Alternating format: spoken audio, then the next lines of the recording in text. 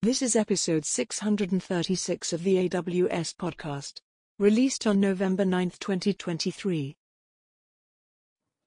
Hey everyone, reInvent is coming right around the corner. So we're going to give you a recap coverage of the keynotes that are happening every single day, starting Monday, November 27th, with Peter DeSantis' keynote, and all the way through Thursday, November 30th, with Werner Vogel's keynote. So starting in December, we're going to be doing deep dives into all of these releases from the reInvent keynote. So you'll definitely want to make sure you've hit subscribe on the AWS podcast so you can keep up with all of the exciting announcements that happen at reInvent. This is the AWS podcast. I'm your host for today, Jillian Ford, and this one's for all the data lovers. If you're using Amazon Aurora MySQL, maybe some Amazon Redshift, we're going to be talking about Amazon Aurora MySQL zero-ETL integration with Amazon Redshift. I know that is a lot to say. We're going to unpack what that exactly means, and I've got two experts on this very topic with me, Jody and Adam. So let's do some intros. Jody, please say hi and tell everyone what you do at AWS. Hey everyone, my name is Jyoti Agarwal. I'm a senior product manager with Amazon Redshift and working on zero-ETL right now, and really excited to be here and talking to you all. Hey everyone, my name is Adam Levine, and I'm Jyoti's counterpart on the product management team for Amazon Aurora. So super excited to be here and speak with you, Jillian. Thanks for having us. Super pumped to talk to both of you. There's a lot that's really going on underneath the covers of this service between the two services. So let's really unpack it. Let's start with ETL. So maybe for those who are not familiar with what that exactly means, let's unpack what does ETL actually mean? What does it stand for? And how is it related to a data architecture? ETL, 3 letters, ETL. It's an abbreviation that is part of the world of data architectures, specifically around data integration. The E stands for extract, the T stands for transform, and the L stands for load. And so it's a process of getting data out of a source data store, extract, doing something with that data to get it ready for analysis or for use, the T transform, and then loading it into a destination, typically like a data warehouse or some other data analytics platform. So that's the L, the load. Doesn't always happen in that order. Sometimes it's ETL, sometimes it's ELT. It sort of depends on what tools you're using, what your use case is. At a high level, you're getting data out of one data store and putting it in another that's optimized for something else. So for example, Aurora is an operational database. Redshift is a analytics optimized database. We're extracting data from one, loading it into the other. And this is all really important part of customers' data architectures. Love that definition. But what's interesting about this specific feature is that you've got the words zero ETL. So let's unpack that. So what is Amazon Aurora MySQL zero ETL integration with Redshift? With zero-ETL, we're really trying to make it easy for customers to get data from Aurora to Amazon Redshift. And so the zero is we're signaling that customers don't need to go through all of the heavy lifting, the operational headaches, the sort of operational overhead of building a data pipeline to handle ETL. With zero-ETL, customers click a couple buttons and we get the data from Aurora to Redshift. We keep it in sync and we maintain and manage this integration on behalf of customers. And there's a lot of reasons why data pipelines are tricky. Yeah, super cool. I'd love to unpack more of the use cases here. So what are you seeing are the use cases for Aurora MySQL zero ETL integration with Redshift? Yeah, so once the data lands in Redshift, Really, customers can leverage everything and all the powerful tools and features that Redshift already has, such as they could, end up sharing this data with other consumers. They could end up using the SQL support that we have in Redshift, or using materialized views, or training ML models on their warehouse itself. Generally speaking, though, once this data is available in Redshift, we are seeing customers join it with other data, and which probably is already existing in their warehouse from other data sources. And they are running transformations to their liking using Redshift materialized views, and are probably they're also building dashboards on top of this data using Amazon QuickSight, because Redshift is already integrated with QuickSight. And since with zero ETL, the data really lands near real time in Redshift, customers can leverage these dashboards to get business critical information and take better informed decisions across their organization. And another popular use case that we are seeing with customers is, like I was talking about, Redshift data sharing. They end up sharing this ETL data across, multiple other consumers or across different business units, be it in the same AWS account or a different AWS account. And this is helping them leverage the same application data across different business units. And the third use case that we are seeing gain traction, or is a very good use case to explore, is creating ML models using application data that is landing into Redshift using zero ETL. Redshift ML allows customers to seamlessly build models on this data right from their warehouse using SQL itself. So they can run inference queries to take guided prescriptive actions across multiple business units. Wow, I mean, super handy by just being able to take the data in Aurora, no ETL, you dump it in Redshift, and now you can be able to do your queries or other capabilities, like you were saying, like with Redshift ML, with that data that was in Aurora. I'm really excited to see what people start to do with this. But I know there's some people who are listening and they're probably not really sure if it's like a good fit for them. So for someone who's listening and they're not sure, can you describe like what are maybe the, let's call them symptoms that maybe they are experiencing right now that can help them decide, oh, I wonder if Aurora Zero ETL with Redshift is actually a good fit? There are a lot of reasons why a zero ETL integration may help customers out when all they want to do is get data from Aurora to Redshift. And this really comes down to challenges operating data pipelines. There's a few categories here. There are things like data integrity or data quality, where if a data pipeline breaks down at some point, you may have incomplete data in Redshift, and you may not have the sort of a mirror image of data that's in your operational database and what's in Aurora. And so incomplete data is one source of challenge. Another challenge is really around data lag. And so the time it takes for data to get from Aurora to Redshift. And in a lot of customers that we've spoken to, they have expectations around getting data. Like if data gets from Aurora to Redshift within a day, they're happy.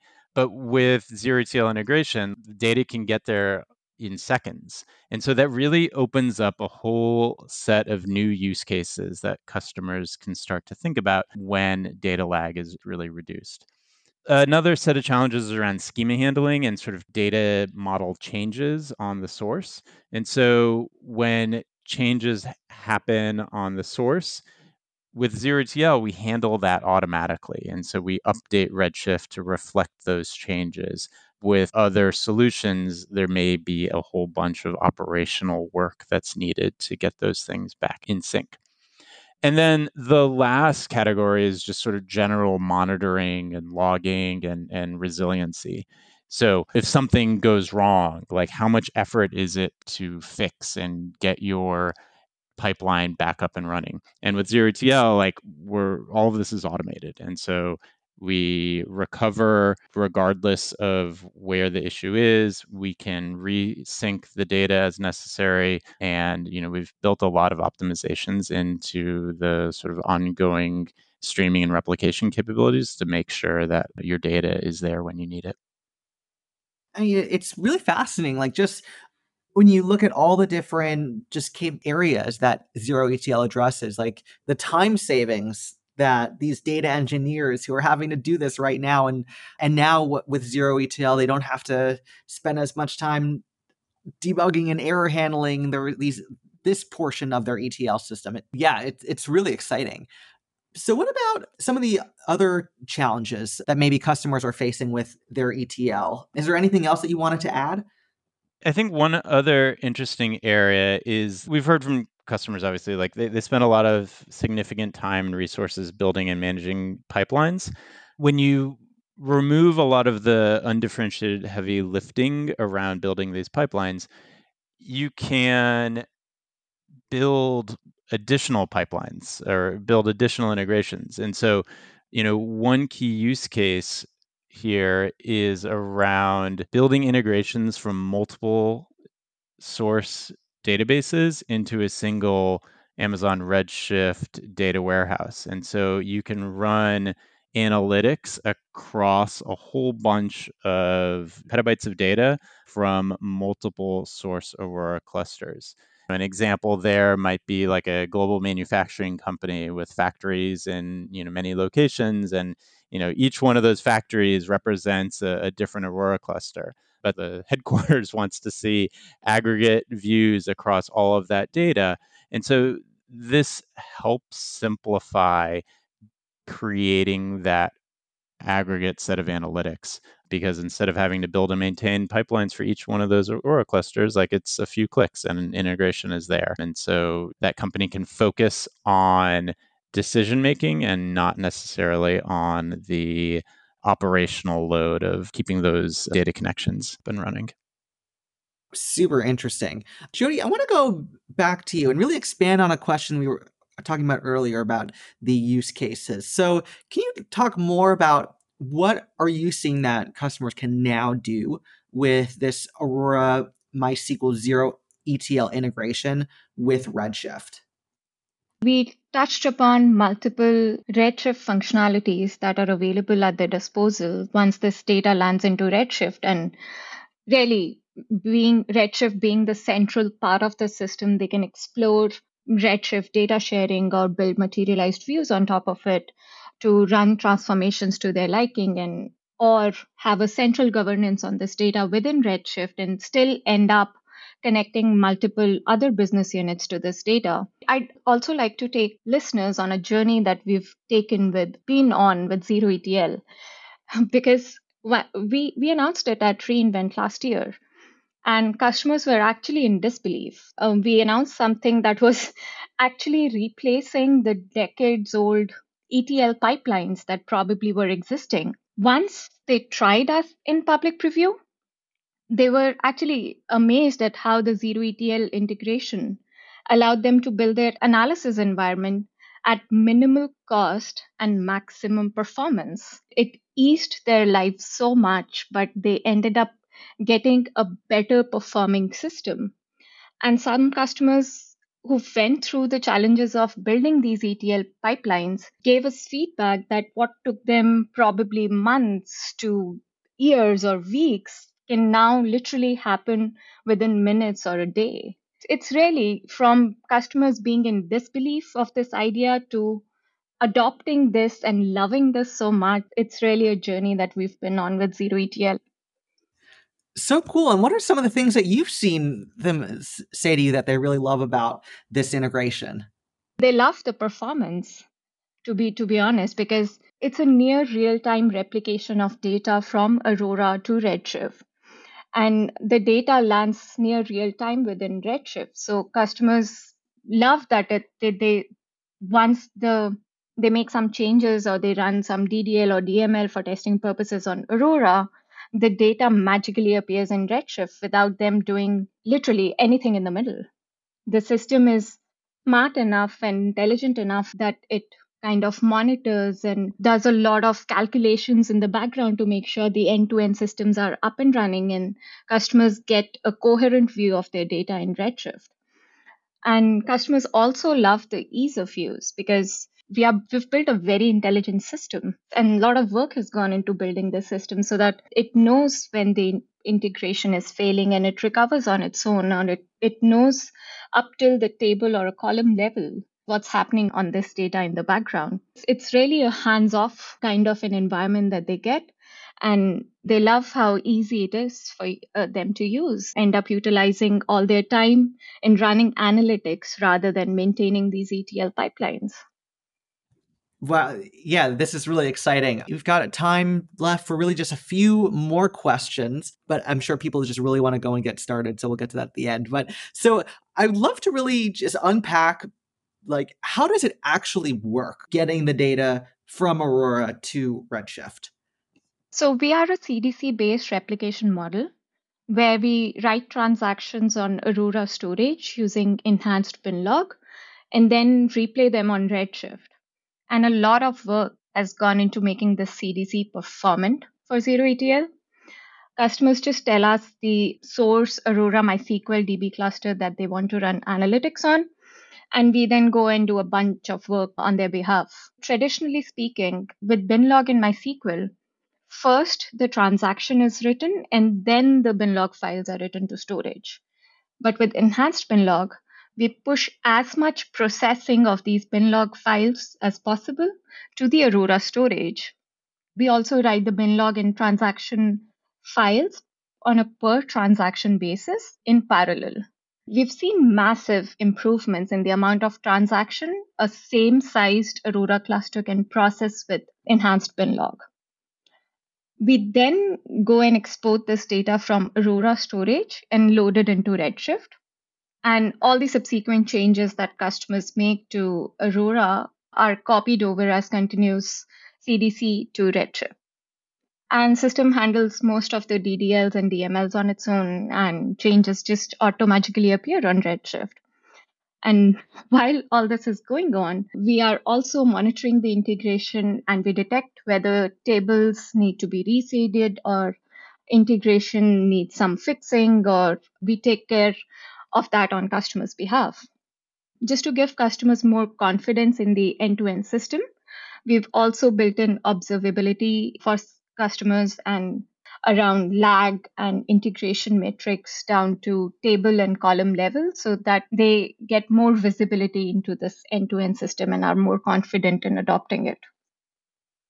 I'm really excited. I just get so pumped when there's anything that like just saves people time until they can just really focus on the parts of their business that they are super pumped about. This is definitely one of them. So please tell people, how is it that they can actually go and get started? They can learn more using Amazon Aurora and Amazon Redshift documentation. We also have AWS News blog that we can share. We'll be having a getting started blog for them as well.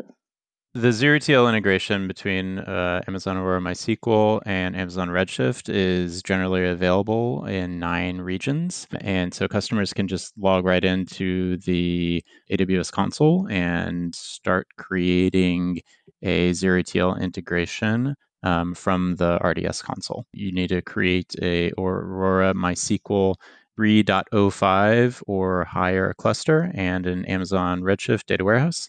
And then you just go and create the integration from the RDS console. Super cool. I'm really excited for people who are listening today. Jody, Adam, thank you so much for being here on the AWS podcast. Thanks for having us, Jillian. Yeah, it was a very fun conversation.